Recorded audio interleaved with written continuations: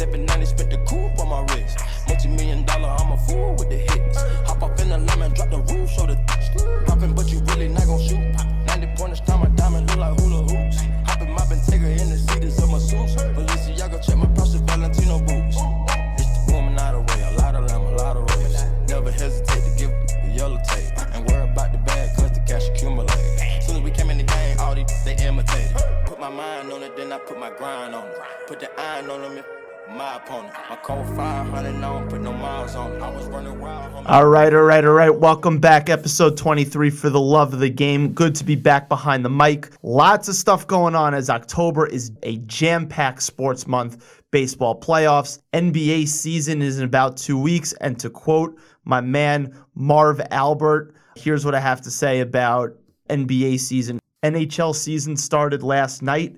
NFL is a quarter way through the year. Lots going on right now, and now that the Jewish holiday season is in the books, I should be back to producing and banging out more content on a regular basis, giving the Legion what they crave and what they deserve.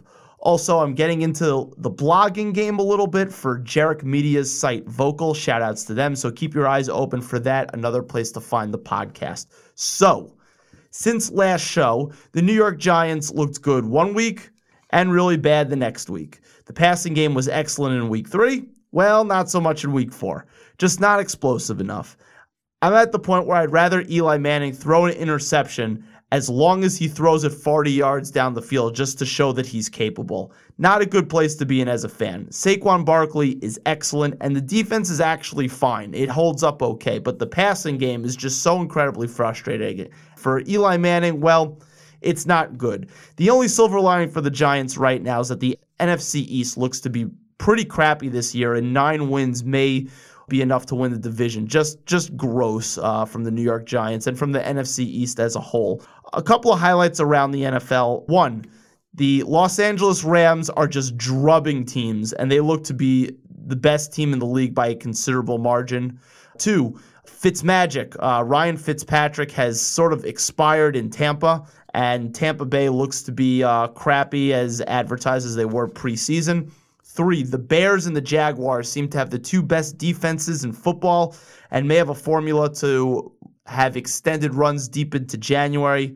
4, Patrick Mahomes, the QB for the Chiefs, is the most electric player in the NFL. Watch his highlights. It's just unbelievable stuff from him. And the Chiefs are undefeated so far at 4-0. Good stuff going on in Kansas City. And to close the segment on the NFL of this part of the show, here are my 5 picks against the spread for week 5 after a terrible weeks 2 through 3. Last week, I rebounded nicely, going 3-1-1. So maybe, just maybe, I may be back on track. So here we go. 5 picks against the spread for week 5. I like the Saints minus 6.5 on Monday night. I like the Cardinals plus 4. I like the Vikings plus 3. I like the Broncos plus 1. I don't understand how the Jets can be favored against anybody. So Broncos plus 1. And I like the Ravens at minus 3.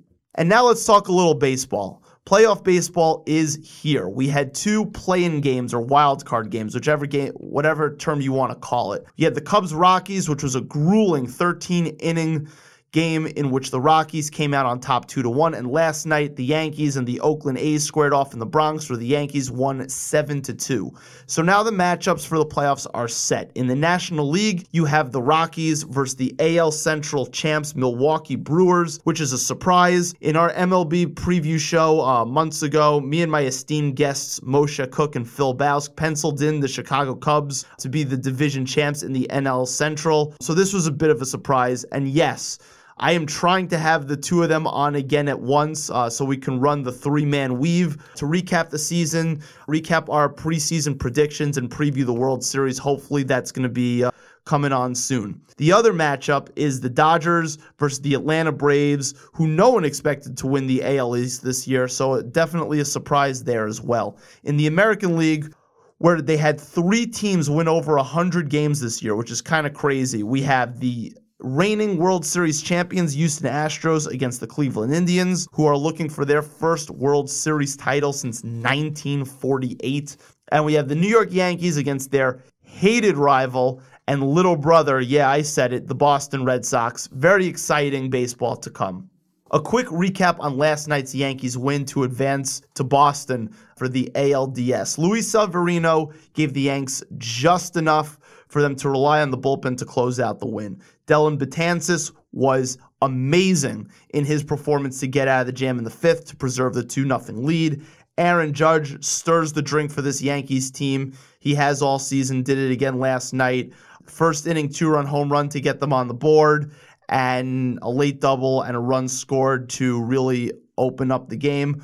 Luke Voit continues to be hot at the plate and be an absolute godsend for the Yankees. The Yankees' infield defense was bad again last night, which is not a good trend for them. Can't be giving opposing teams extra outs in the playoffs. But all in all, a convincing 7-2 win is just what the doctor ordered. And now we're on to Boston, where as flawed as this Yankees team is, I actually think they're going to beat the Sox and advance to the ALCS. Let's dance, City of Boston. Here we go. Oh, and one thing before we get into tonight's guests, Aaron Boone, somebody who I and most Yankee fans have been exceedingly critical of all year. Well, every decision he made last night came up aces.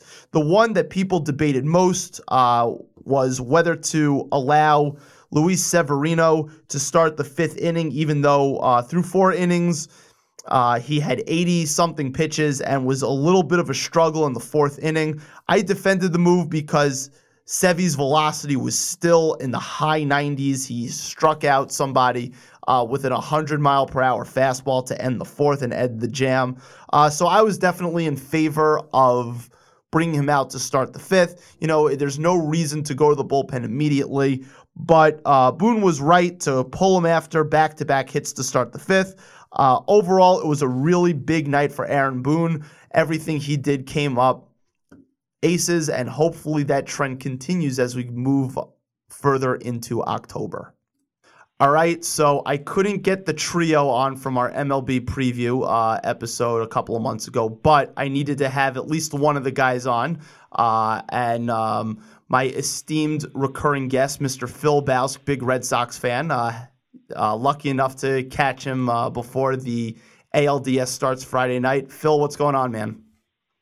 Oh, not much. You know, nervous wreck as usual before one of these series. Definitely not a lot of fun before game one, at least for me personally.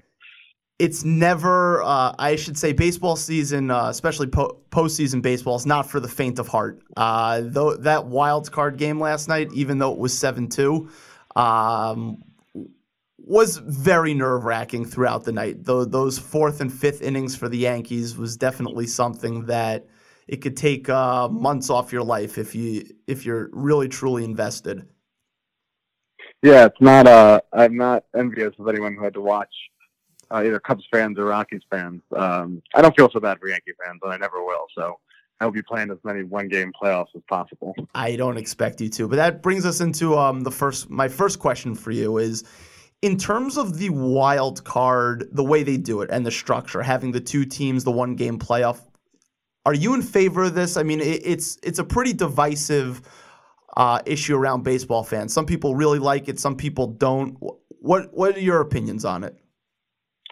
It's a tough spot to be in. I like the idea that they're getting more teams to the playoffs, and as you know, during the season, just as you get down to the end of the regular season in the National League this year, there's so many teams that the fans are still interested in. Your more hardcore fans are watching a lot of National League baseball. I don't know what the ratings numbers are, but there's just general interest because it's a playoff race. That being said, it's definitely not perfect. It's definitely far from perfect. I've never understood in baseball why they didn't have more teams make the playoffs in general. Like a 3 division winners, 4th best record, and then 2 wild cards. And the problem with that, though, is if 2 teams get a bye, they're going to complain about sitting out too long. So maybe you make that wild card series, if you're doing 4 teams, best out of 3 instead of a 1-game playoff. There's a lot of semantics and things that would need to be ironed out, but I don't like the 1-game wild card idea. And the problem is that the way they have to do it is you can't have. Ironically, this year for Yankees fans, it's unfair because they won 100 games. They have the second. Did they have the second best record in the AL or third best record? Third. The Astros had 103 wins. Right. Regardless, they had a better record than the Indians, and they have to play in that 1-game playoff. But they also, the understanding of usually a division with 200-win teams is you have bad teams in that division. So the Yankees got to play the Orioles and Blue Jays 40 times, and so did the Red Sox. Those are 2 pretty bad teams. But the Rays were good. The Rays were good. The Rays also got really hot in the last 2 months. They're about around 500 for most of the year.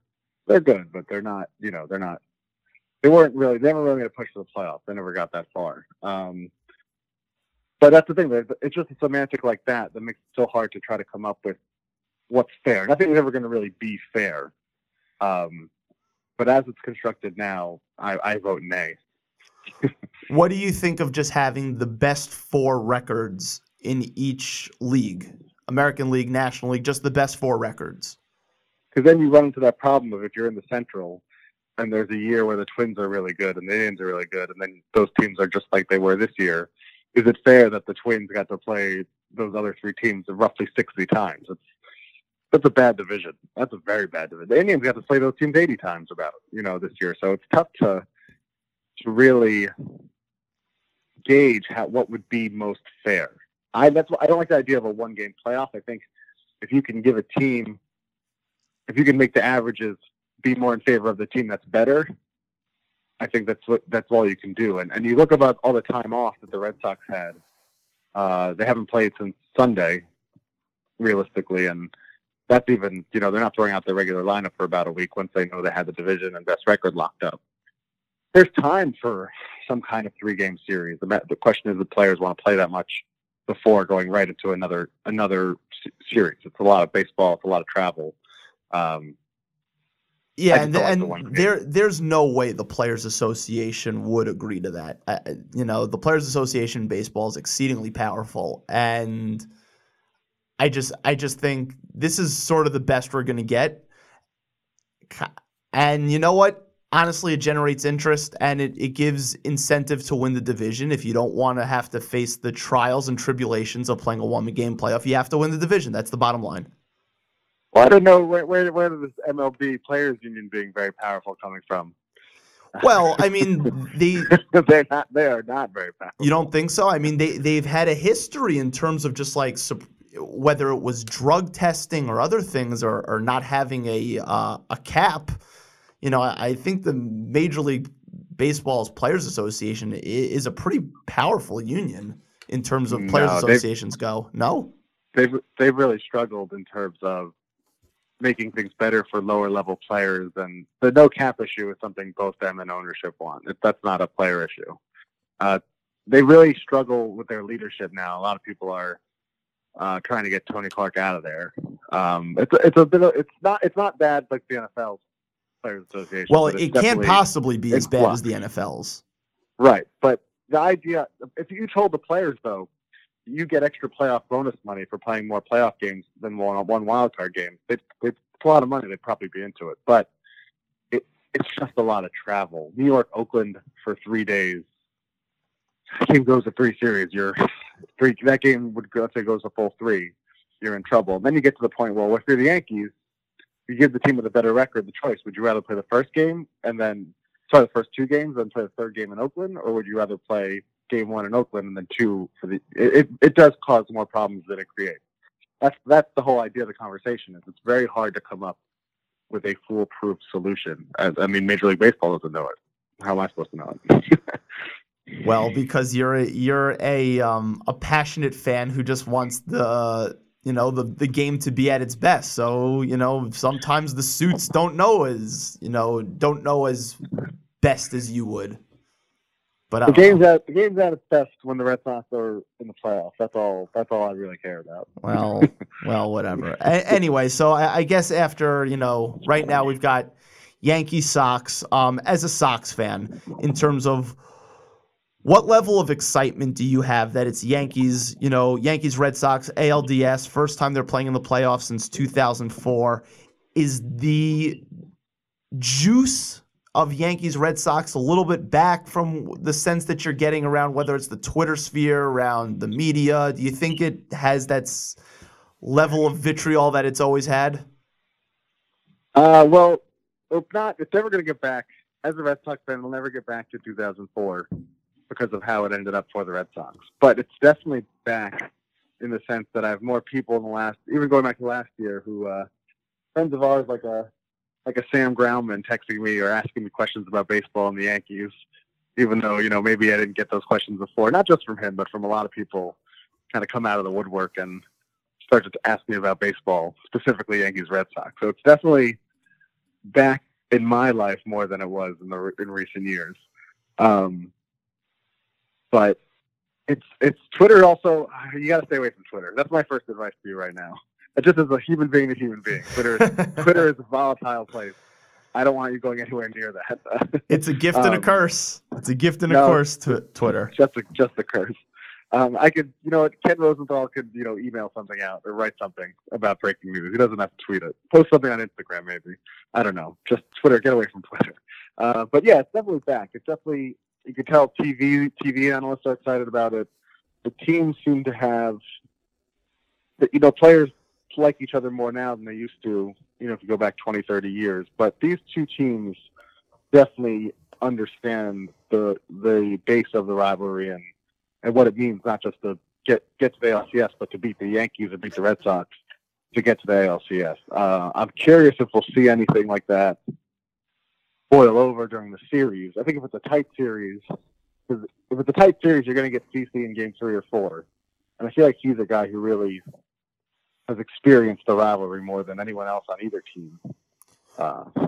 Well, that's interesting you say that because of the style of managing these days with the bullpens being so much more prominent and starting pitching being marginalized.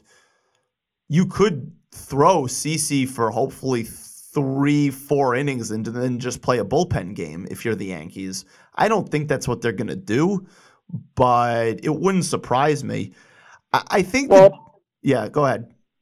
Well, it all depends how the series shakes out. I mean, if the Yankees split the first two, CC could end up starting Game 3 because it could save Severino for 4 and have Happ on full rest for 5.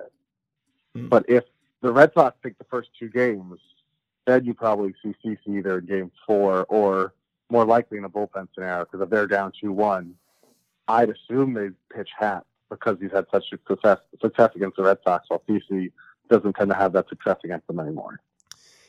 Yeah, I mean, we'll see how it shakes out. I mean, I think getting back to is the juice back, a lot of it has to do with, young players in their primes on each team. For a while, the Yankees were a very stale team. Minus 2009, it was just like a stale roster, not a whole heck of a lot of excitement. But now, obviously, with the kids, Gleyber Torres, Aaron Judge, the young guys, and the Red Sox have their fair share of young guys also. I mean, Mookie Betts is young and in his prime. That sort of reinvigorates it. Brett Gardner doesn't get your juices going, that bald head? No, Brett Gardner does not get the juice. Has to perk up a little bit? No, Brett Gardner does not get the ATH juices going. In fact, I would like nothing more to see Brett Gardner stay on the bench for the majority of the playoffs and wish sayonara. ATH juices, bottle it, sell it. Listen, but no one's going to buy it.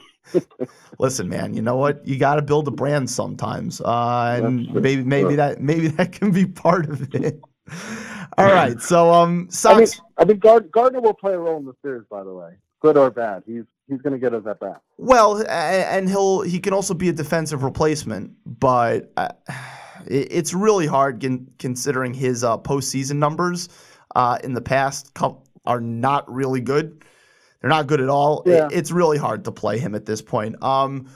Your mindset going into the series in terms of confidence with the Red Sox right now, would you say that you're nervous considering that it seems to be the case that the Red Sox are a team built for the regular season more so than the postseason, especially given Chris Sale and David Price's spotty postseason histories? I'm more concerned about the combination of the layoff and the bullpen more than I am about Sale and Price, in the sense that if Sale's good in game one, that's big for them, because that actually changes the entire dynamic of the team. I wouldn't say they're built for the regular season, not the postseason. I mean, you look at that lineup; it's long. They have a hole at catcher, and they are inconsistent at third base. But now with Kinsler, they have another bat they can use. They have Holt, who's actually healthy. You remember Holt had vertigo not too long ago, and it really knocked him out for about a year and a half.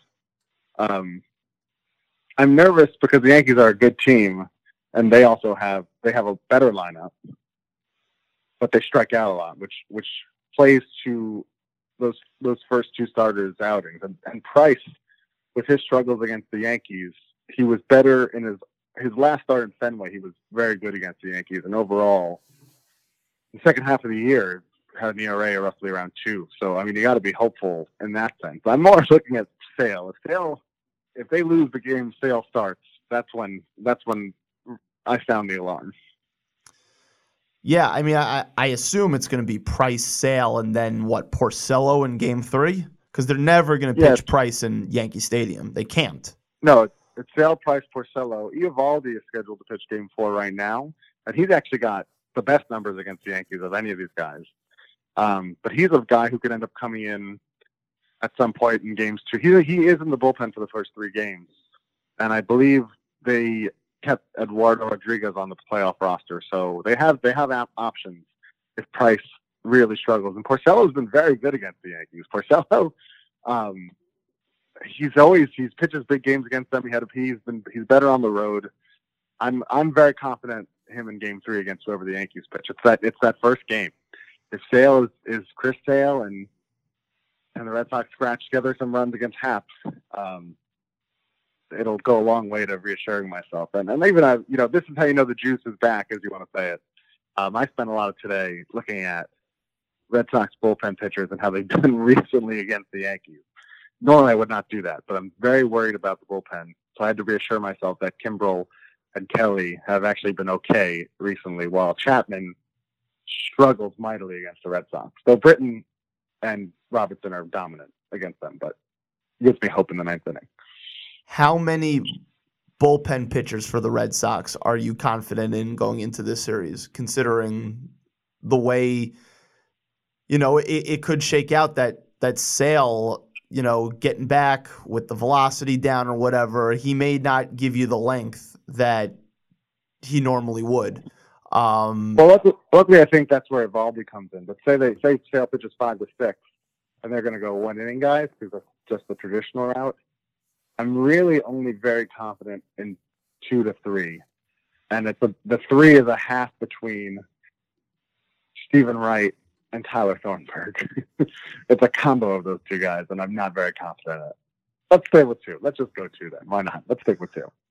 That's not great. That's not a great spot to be in. I mean, that Red Sox-Tiger series, I was terrified about beforehand because I thought the Red Sox wouldn't be able to hit Tigers relievers, and they just beat up on them. It's baseball such a fickle sport that everything's such a small sample size. Anything can kind of turn in a series. Here's where I'm nervous as a Yankee fan. Besides for Happ, Tanaka can either be the really good Tanaka, or he can give up 3 to 4 home runs in the first 2 to 3 innings, and it's done. He's their best postseason pitcher statistically. Yeah, but I don't know. He just game pitcher. I hope that bears out because during the regular season he's definitely up and down. Some of the bullpen guys make me still a little nervous. Zach Britton hasn't been as great as they thought he was going to be when they got him. And ultimately, you know, the key for them is Gary Sanchez. Like, is he just going to be atrocious because he looks lost behind the plate? And is he going to be terrible defensively? And the Red Sox, that series where they swept them 4 games, I think it was in August, right? And yeah, Fenway. And that first game where they stole about 7 bases or something like that, and they made the Yankees look terrible and terrorized them on the base paths. That could be really, really bad. And the Yankees, statistically, are the worst team in the American League at turning double plays. You know, basic ground ball double plays don't seem to be simple for them. I mean, Luke Voit threw one almost away that Didi made a great play just to get the out at second.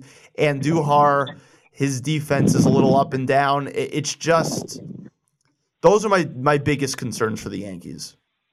Yeah, it's tough on a game-to-game basis, which is difficult. You can't give the Red Sox extra outs. You can't let them turn over the lineup. This team has this core for the Red Sox has struggled in the playoffs in the last couple of years, but there are some key differences. Benintendi is a stud. JD's on the team. Defensively, especially in the outfield, I don't know if there's anybody better. They're so good in the outfield defensively. And then you come to the infield, and Bogaerts has had a career year. He's finally turned those doubles into home runs. Kinver's a great defensive second baseman. Holt's very good. And Moreland's going to play a lot of first. But, you know, Devers leaves a lot to be desired. The Red Sox definitely have the intangible advantage.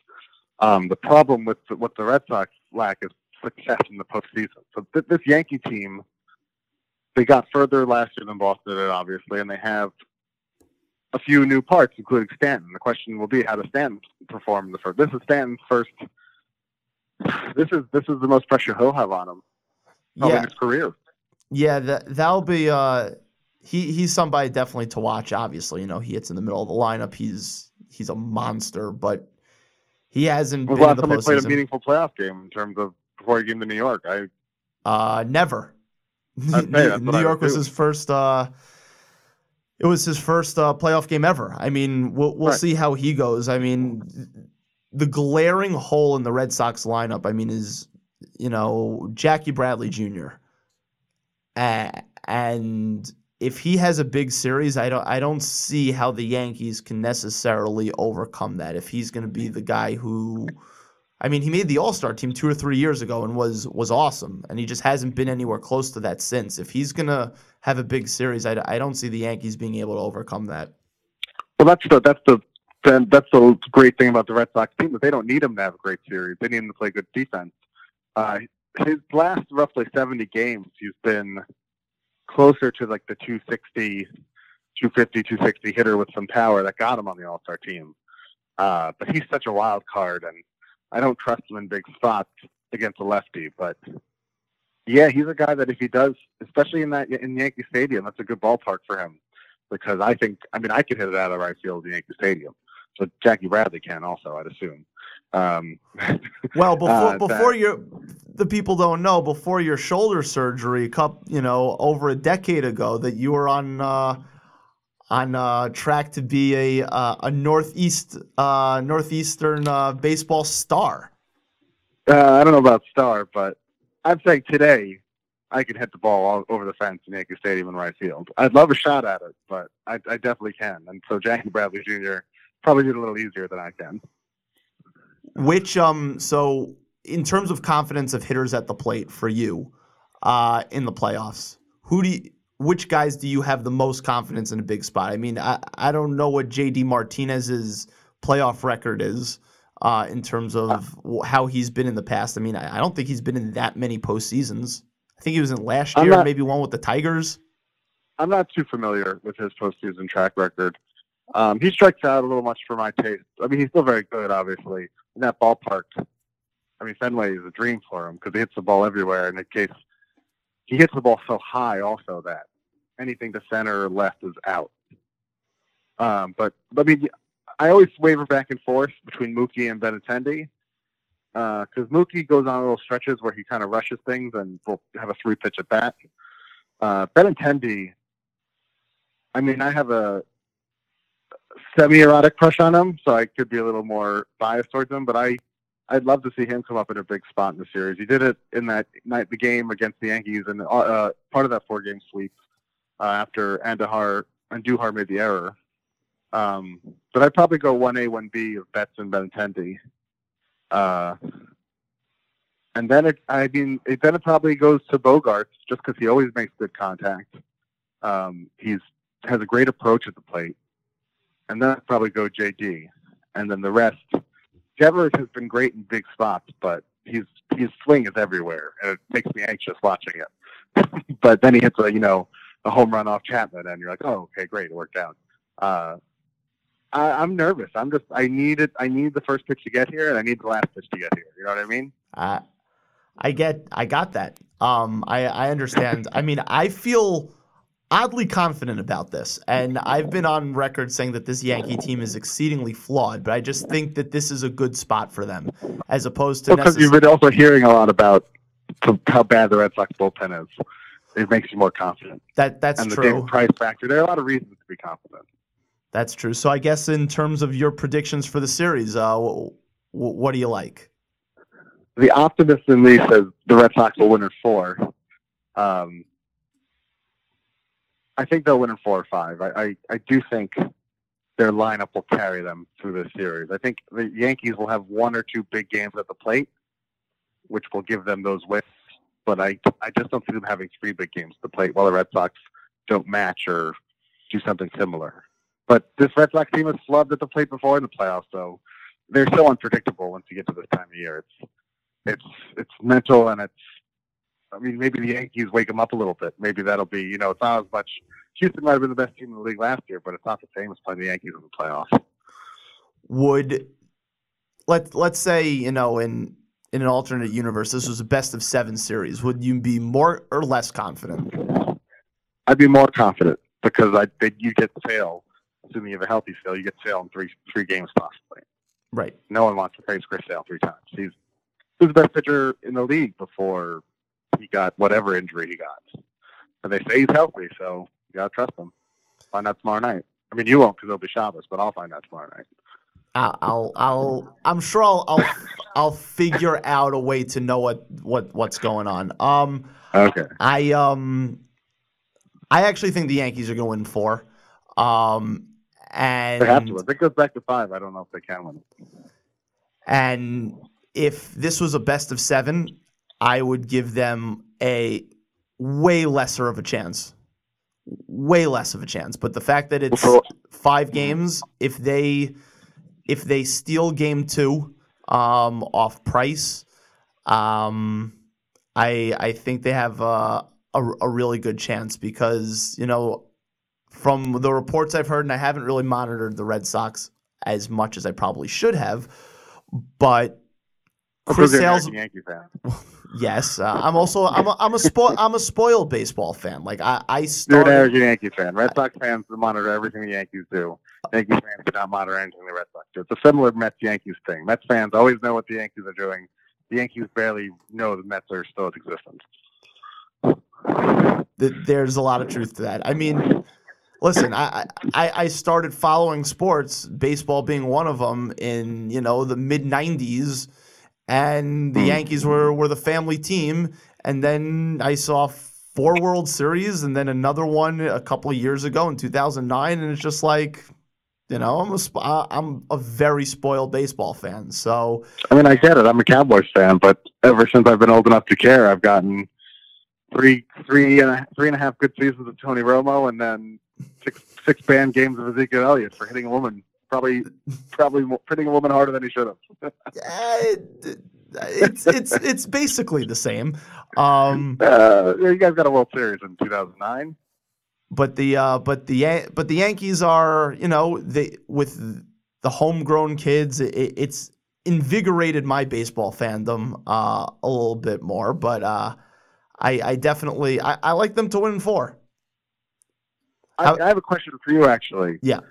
So I'm sure you saw this a couple of weeks ago, but Aaron Judge, for the second year in a row, has the most popular, highest selling jersey in baseball. Yes. I don't understand it. Can you explain that to me? Biggest media market in the country, the most famous, proud franchise in all of sports. Very likable. Just keep in mind, your first two reasons have nothing to do with his personality. No, and he's very likable. He seems to be great to the media, which I'm sure they perpetuate and spread his good name around. I think it just shows the sad state baseball is in, where a guy with that bland of a personality is your top selling jersey. Well, they're looking for the guy to replace Jeter. You know, Jeter was the face of baseball for a decade, and Jeter didn't have like the biggest personality. He was just a really likable star in New York, and that's sort of what Aaron Judge is. I mean, the guy also hits mammoth home runs. You know, he's a highlight waiting to happen. He's got a big smile. From all reports that he's, you know, really good with fans and especially younger fans, and they gravitate towards that. And that's not a bad thing for Major League Baseball to be in terms of a guy to market. I'm going to use a comparison that some of your audio viewership will appreciate, but it's the same comparison in terms of Judge and Jeter. But in the words of Paul Mooney, Brian Gumbel. Oh no, I totally screwed it up. Well, never mind. But it's the same idea. Aaron Judge, Derek Jeter. Aaron Judge makes Derek Jeter look like Malcolm X. It doesn't make sense that way, but it does when it comes out the right way. Gotcha. So you're saying Aaron Judge makes Derek Jeter look like have tons of personnel, like Brian, basically comparing Brian Gumbel to Malcolm X in terms of his ethnicity per se, correct? I'm pretty sure it was Wayne Brady makes Brian Gumbel look like Malcolm X, but I don't want to say I'm 100% correct. Gotcha. I think I've heard that quote somewhere, so I know exactly what you're going to. Yeah. So just a quick before I let you go, in terms of the other series, just to give a quick overview, and I know I spoke to you and Moshe about getting together to do the 3-man pod for previewing the World Series and just going over our preseason predictions and how off they were. In terms of the other series, I guess Milwaukee against Colorado. What do you say? Do you have our preseason predictions handy? Is that going to be for the next one? It's going to be for the next one. I'm going to have to write them down. I do know that none of us picked the Braves to win the AL East. No, but nobody in their right mind. Right. The Braves to win and the AL no East. one picked Milwaukee to win the AL Central, even though we said that they were going to be improved. NL Central. I was a little, I think, more on the Milwaukee train. They also then, traded for apparently the best player in baseball in Christian Yelich / Pete Davidson. Shout out Butthole Eyes. Yeah, they look eerily similar. But I was always a fan of this Brewers team. They've added, their bullpen got really good. So, and the Central fell off. Like the Cardinals were better than I thought they would be, but everyone else fell off, like kind of as expected. I don't think that was too much of a surprise. I think it was more a surprise that the Brewers won 94 games as opposed to maybe 88 to 90. So you like the Brewers in that series? Oh, for sure. I mean, the Rockies don't have the pitching yet to do what they want to do. They're definitely on the way up. Kyle Freeland can really pitch, and Herman Marquez. Herman Marquez, I think, could be one of the best pitchers in baseball if he figures things out mentally. But he leaves too many fastballs on the middle plate, and he doesn't have a tremendous third pitch yet. But you got to watch him pitch when you get the chance. He's really good. And in the Dodgers Braves, it's got to be the Dodgers. I mean, they're winning right now. I think as we're talking, I think they're up 4-0 in the second inning. The Braves don't have the pitching yet. They don't have the experience. I mean, you're throwing out Faulty in game 1. That's not great. And then Kershaw's going to pitch game 2 against either it's a Newcomb or whoever they throw out. They could be down 2-0 very quickly. And the Astros Indians. I mean, the Indians seem to be a team that are built for the postseason, and the Astros, are the reigning World Series champs. That seems to be like a knockout, drag-out series. The better series than Yankees Red Sox for a baseball fan. I mean, the pitching matchups I read today were Verlander, Kluber, Carrasco, Cole in those first two games. That's a doozy. Yeah. I would be inclined as a gambling man to take Cleveland because they're I think they're plus 150, but the Astros will probably come out on top just because they also have so much length in their lineup that's tough to compete with. Cleveland is a little more top heavy, and their bullpen has question marks compared. Similar to Houston's, but Houston has a little more reliability in the starting pitching. But in that series, if I had to pick a winner, I'd pick Houston, but Cleveland could end up winning that series. Win that series in 3 to 4 games. You never know. Wouldn't you say Cleveland has the two best position players in the series? I still think, even though he's had a down year, I would probably still take Altuve over Lindor, but it would not be by much. I think Jose Ramirez is the best position player in the series. People forget that he's probably the best defensive second baseman in baseball. Combine that with all his hitting, but Houston's outfield is also it's better than Cleveland.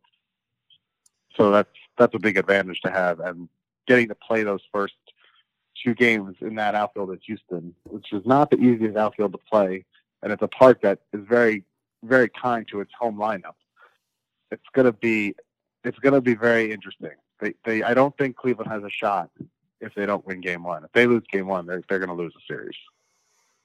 Well, we'll see what happens.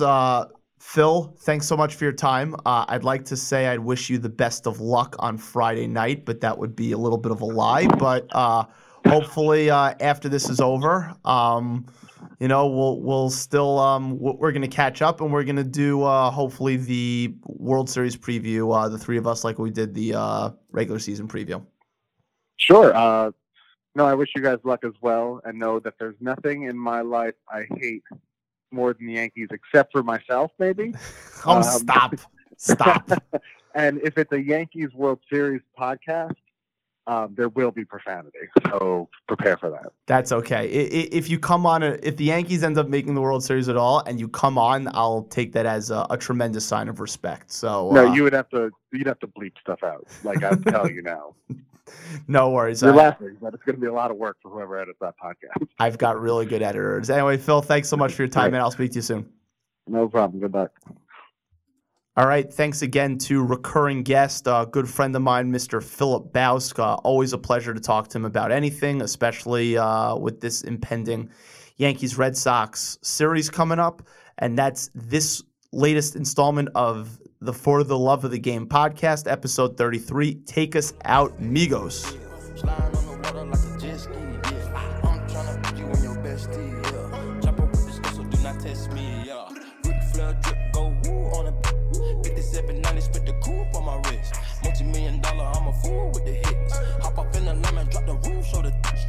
To the jeweler, bust the AP, yeah. Sliding on the water like a jet ski, yeah. I'm tryna put you in your bestie, yeah. Jump up with this girl, so do not test me, yeah. Ric Flair drip, go woo on a 5790, spit the coupe on my wrist. $multi-million, I'm a fool with the hits. Hop up in the lemon, drop the roof, show the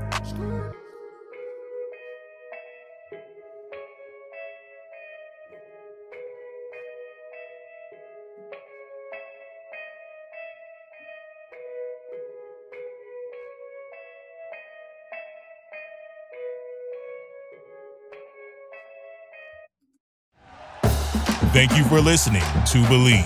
You can show support to your host by subscribing to the show and giving us a 5-star rating on your preferred platform.